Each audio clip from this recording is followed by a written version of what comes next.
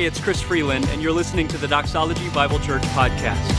If you want to know more about who we are or learn to connect with us, please visit doxology.church. Most of all, we hope the following message will help you take the next step in your faith journey, whatever it is. In Scripture, it says that Stephen looked up to heaven and he saw God, and he saw Jesus standing next to his Father, looking at him, which was confirmation that in this moment when Stephen is dying, he saw Jesus. And that was exactly what I needed to hear so that I could know that when whatever was happening to Molly, that she knew that he was with her. And that in an instant, from the moment she was alive to the moment she died, she was in the arms of Jesus. And that's what I carried with me to help quiet the fears that would come up in my mind. She wasn't alone. He was with her in that moment, and she has been with him ever since that moment. Doxology Bible Church is proud to present Everstory, launching wherever you listen to podcasts on June 6th. Everstory is a weekly, seasonal podcast featuring Christ-centered stories of hope and transformation, told by people just like you. No chit-chat, just raw, powerful stories. Stories inspire us to connect with each other in real, tangible ways. With stories, we're able to glorify a God who relentlessly pursues us. Mark 16:15 tells us to go into all the world and proclaim the gospel to the whole of creation. Stories embody who we are as Christians. Without them, Paul's letters would have never been shared. Without stories, a person with Christ in their heart might never find the courage to bring the word to their neighbor. Without stories, the Great Commission never occurs. Check in with us often as we introduce stories about the way Jesus' radical love is moving in truly awesome ways. Find Everstory wherever you listen to podcasts. Also, follow Doxology Bible Church on Facebook or Instagram at Doxology Bible. Want to share your story or know someone who might? Send us an email to stories@doxology.church. Because everyone has a story.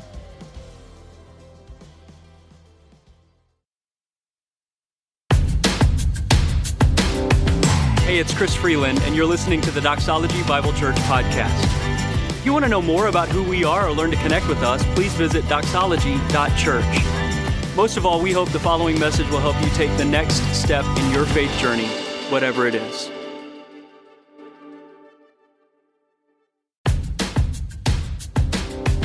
Hey, it's Chris Freeland, and you're listening to the Doxology Bible Church podcast. If you want to know more about who we are or learn to connect with us, please visit doxology.church.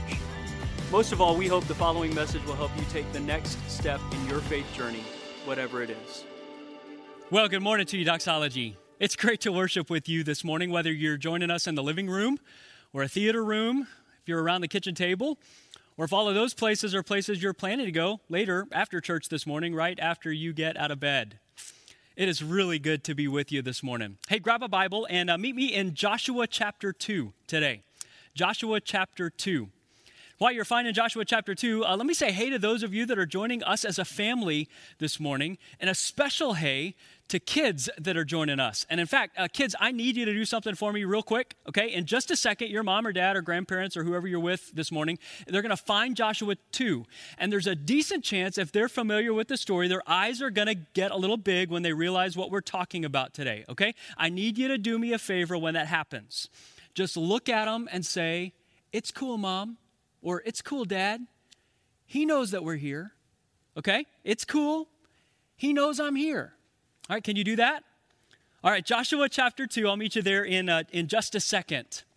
Had a friend this week who reminded me of a scene in one of my very favorite movies of all time. Some of you will have time to watch it. I realize some of you are finding yourself with a little extra discretionary time on your hands these days. Some of us aren't.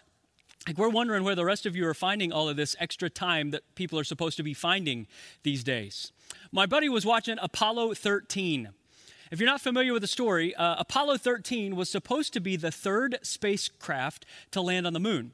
But on the way there, something went really wrong with one of the oxygen tanks, and it changed the whole plan from a mission to get people to the moon to a rescue mission to get the astronauts back home.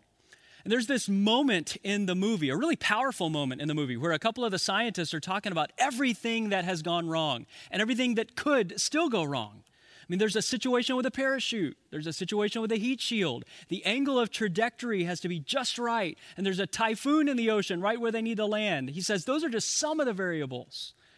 The other scientist says, I know the variables. This could be one of the worst disasters NASA has ever experienced. And Gene Kranz overhears it. He's the chief flight director who's straightening his tie and fixing his collar and rolling up his sleeves. He's ready to go to work. And you remember what he says in the moment? He looks at those two scientists and he says, with all due respect, sir, I believe this is going to be our finest hour. It's a great moment. All right, doxology. The variables around us, they're real today, aren't they? And there are a lot of them. Things that have already gone wrong, things that could go wrong. There are health variables and economic variables. All of us in the same house at the same time with no escaping each other variables, right? Let's be people who are aware of the variables, clear on the variables, realistic about the variables. But let's be people who don't lose sight of the mission. Because with all due respect to the variables, doxology, I believe these days could be our finest hour. If you're in Joshua 2, we're continuing the journey that we started last week into uncharted territory. God is sending his people into a land where they've never been before. 38 years before Joshua 2, Moses sent 12 spies into the land, and 10 of them came back and they said, hey, there are variables. Like there are people already there and they're big. The cities are fortified. This could be one of the greatest disasters in Israel's history. But 2 of them come back and say, the place is amazing. God's leading us to a land where the cities are already built for us. This could be our finest hour.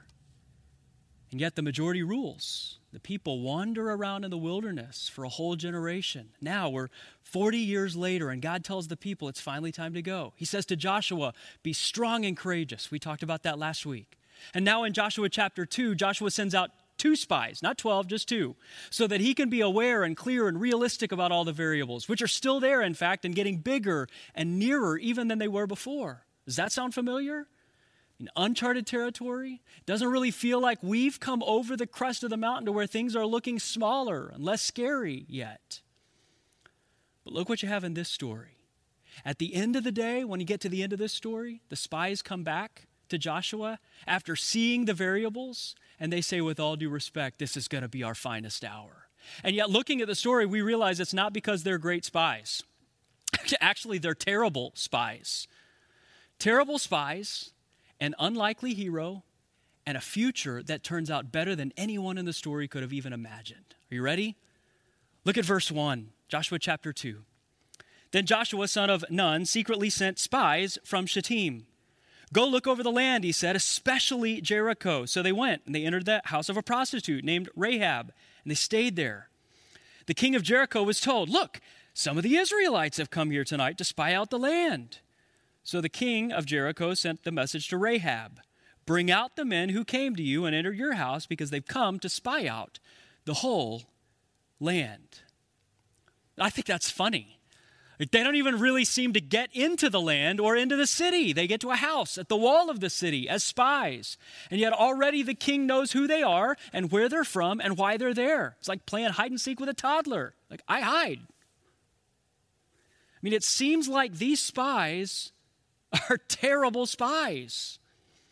They go into the house of a woman named Rahab, who, because of what she did, would have had a place where it wouldn't have been abnormal for strange, guilty-looking men, especially out-of-towners, to come and go and not be particularly responsive to questions about why they were there or what they were doing. And yet the king finds out who they are and why they're there. There's a knock at the door of Rahab's house, and she says to the men, quick, go hide on the roof. I've got some building supplies there. You can hide out underneath them. And the king's messengers say to Rahab, we know they're in there. Send out the spies. Rahab makes up a story. Turns out isn't true at all. She says to the messengers, you're right. The guys were here, but they were so well disguised and they've already gone. I'm really not in the business of asking a bunch of questions about the guys who stopped by my house, so I'm really not sure I can help you, but Good luck with your search.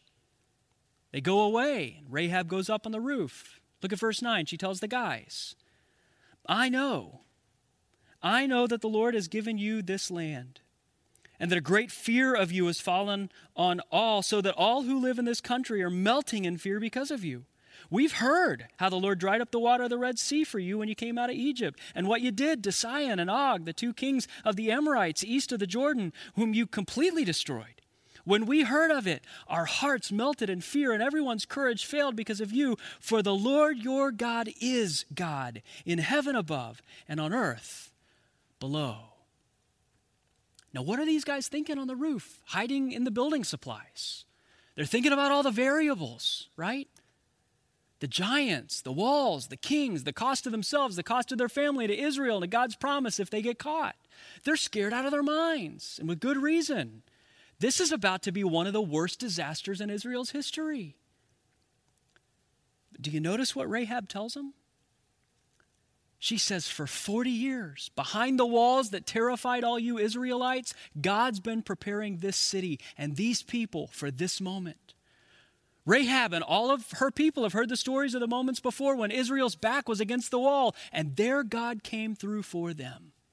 From Egypt to kings to countries, God often uses the variables of the past as building blocks for victory in the present. You see that? God often uses the variables of the past as building blocks for victory in the present. And Rahab is willing to risk her life for these men because she's heard the stories about their God. Listen, don't miss this. What would need to happen for you to live in such a way that the people who live near you and are nothing like you would be willing to risk their lives to know the same God you do? Isn't that what happens here? What exactly does that look like? Because look, these guys aren't standing tall in her living room ready to face down the messengers from the king. They're hiding up on the roof, just like you and I would have been. In fact, if you look back at all of the stories of Israel that she references, Exodus 14, Numbers 21, all of the times God showed up when the people of Israel's back was against the wall, if you picture them standing tall against the wall and never wavering, you're not picturing the story. God's people nearly 100% of the time are pictured as people whose feet are moving forward while their eyes are looking back. Every single one of their steps saying, I don't know, God, are you sure? Like, I don't think we're going to make it. They were scared the whole way. Some of us are going to be scared the whole way. Here's the difference. They followed the promise of God, even in the presence of fear. See, over and over the scriptures encourage us not to fear, but not primarily talking about the emotion of fear, talking about a devotion to fear. See, in a fallen world with enemies and giants and coronavirus and messengers from the king who come knocking at the door, you're crazy if you don't feel the emotion of fear from time to time. Question isn't, will you feel the emotion of fear? The question is, will you develop a devotion to fear? What direction is your heart going to turn when you're afraid? These guys are in uncharted territory. They're hiding on the roof, and they get an important reminder, and they realize God's used the variables of our past as building blocks for our victory in the present. This could be our finest hour. I just wonder if you can name some of those moments in your life. If today at lunch or after we close, that might not be a great conversation with a spouse or with your family, with a community group when you check in with them. Where are the times in your past that you've been afraid or overwhelmed by all of the variables, but you've seen God come through for you? Might those stories be building blocks that keep your devotion anchored in Him when your emotions are all over the place? Stories that keep your feet moving toward His mission to love and serve and take life to people who are near you, even when your eyes see nothing but obstacles in your path? Stories that show you how this could be your finest hour? You know what I love most about this story? If you're just reading it for the very first time, the people you assumed are going to be the hero don't turn out to be the heroes. If you've ever watched a James Bond movie, you assume the spies, they're going to be the ones that save the day, be the heroes of the story. They're not. In fact, we don't even know their names. The person who emerges as the hero in all of this is the person all of us would have voted most likely to be forgotten.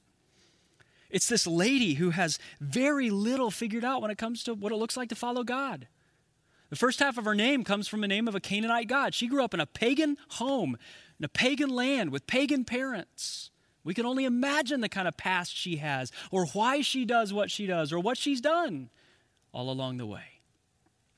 But in this moment, even though we look through what she does through mature eyes and realize that in her immaturity she probably did the right thing the wrong way, she takes a step that in good faith she believes will honor the one true God. And God uses it in a way that's even bigger than she had any idea that he would.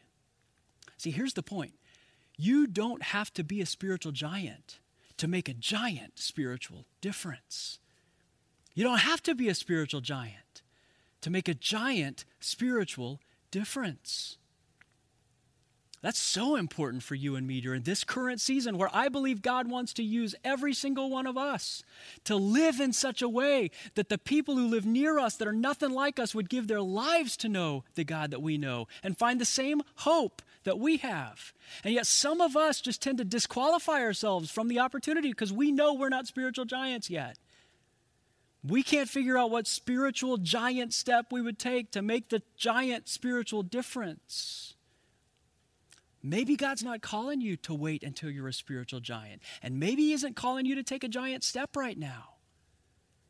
For most of us, the next step's not a giant step. And it doesn't require us being a spiritual giant. It simply requires us to take what we do know about God and live like it's true, whatever that means. That's all Rahab does. For her, it's as simple as this. She's willing to meet an immediate need and connect it to an ultimate truth. She meets an immediate need and connects it to an ultimate truth. Immediate need. These guys need protection and safety. She meets it. And then she tells them why. She says, I know that your God is the God in heaven and on earth below. Now, you probably don't have spies knocking on your door. But are there immediate needs near you that you could meet? Maybe even in the lives of people who are nothing like you? Could you connect it to an ultimate truth? I've heard stories all week this week of neighbors who knew that they had neighbors who were lonely, so they wrote a handwritten note and included a specific prayer they were praying for God with us to be near to that neighbor. Immediate need, ultimate truth. One guy who found a deal on frozen pizzas, delivered them to the people near him that he knew weren't getting out for one reason or another. And he called them to tell them what he just left on their doorstep, and he offered to pray for them before they got off the phone. Immediate need, ultimate truth. Another family, this is awesome, delivered 100 invitations to mailboxes for anyone who wanted in their neighborhood to come out at a certain time to the end of their driveway to pray for each other from a distance, all at the same time. This is what happened. Isn't that awesome? Listen, you don't have to be a spiritual giant or even necessarily take what feels like a giant step to make a giant spiritual difference. Meet an immediate need and connect it with an ultimate truth. Notice what happens in the story. When you see a need and meet it, it breeds compassion, and compassion is contagious. She says to the spies, look at verse 12. Now then, please swear to me by the Lord that you will show kindness to my family because I've shown kindness to you. Give me a sure sign that you will spare the lives of my father, my mother, my brothers, my sister, and all who belong to them, that you will save us from death. She says, guys, I got a need too. When your God moves, I and my family want to be on the right side of what he does. The spies say, you got a deal. Not having any idea what a big deal the deal is going to turn out to be. She doesn't have any idea either. They say, take this scarlet cord and tie it in your window. If you know the Passover story that she referenced earlier, you know when they say what they're saying, what they're telling her is when God does what God's about to do, and when we come through this street, if we see red above your window, we will see you and cover you and carry you to safety, come what may. You see what they're doing? They're promising her her own Passover rescue. Fast forward the story. The spies go back. They report to Joshua. The variables are still in place. This could be our finest hour. And God leads the people across the river and through the land and around the city, and the walls come tumbling down. But not before Joshua chapter 6. Joshua sends the spies back. They find the cord. They protect Rahab and her family. They carry them to safety. Where they live, the writer says in Joshua 6, to the very day he was writing. What started with an unlikely hero's terrified step toward a God she believed was true ends with her finding rescue from him and forgiveness for her past, hope for her future, and a totally different ending to her family story, which, by the way, doesn't just end in Joshua chapter 6. This woman, it turns out, gets married and has a son. His name's Boaz. Did you know that? Boaz marries Ruth. They have a son who has a son named David, who has a son, who has a son, who has a son, who has a son, who has a son, who adopts a son named Jesus. Rahab shows up in the lineage of the one that God sent to rescue all of mankind, to cover us and to carry us to safety, come what may, in our world. Now, that's not the promise that you'll avoid every battle or every sickness or every heartbreak or every variable. It's not the promise that your story is going to avoid every tragedy, but it's the promise that your story can end in victory. And every single one of us can get in on that promise. From strong and courageous spiritual giants like Joshua, to terrified spies in hiding, to broken prostitutes like Rahab, who don't know all the answers, but know enough to trust what they know is true, enough to take the next step towards it. Would you bow your head with me? What is your next step from here? If you've never put your trust in Christ, this story from uncharted territory points all of us towards the greatest news you could hear from here. And that's that whoever you are, wherever you've been, whatever you've done, God sees you and he's come near to you. And he offers to cover you and carry you through whatever he carries you to. Jesus Christ died on a cross to pay for everything that stood between you and God. And he rose from the dead to assure you and me that even the worst case scenario for you is no match for him. And he offers to carry you even through the worst case scenario. All he asks from you is to trust him. You could do that right where you're sitting today. It's as simple as just telling him right where you're at, I'm trusting you to rescue me. I believe you died for my sins and rose from the dead, and I'm receiving life and rescue and forgiveness and hope from you as a gift right where you're sitting in this moment. Father, for all of us who have that assurance, please don't just let doxology be our name. Let us be people who show who you are and what you're like, to live as people in such a way that the people who are near us, who are nothing like us, would risk their lives to get close and know the God that we know and are following. In Jesus' name we pray. Amen. Thanks for listening to the Doxology Bible Church podcast. If you enjoyed this podcast, we'd love for you to subscribe, rate, and give a review on iTunes. If you're ever in the Fort Worth area, we'd love to worship with you in person at one of our services. For more information on service times and location, visit doxology.church. Thanks for listening to the Doxology Bible Church podcast. If you enjoyed this podcast, we'd love for you to subscribe, rate, and give a review on iTunes. If you're ever in the Fort Worth area, we'd love to worship with you in person at one of our services. For more information on service times and location, visit doxology.church.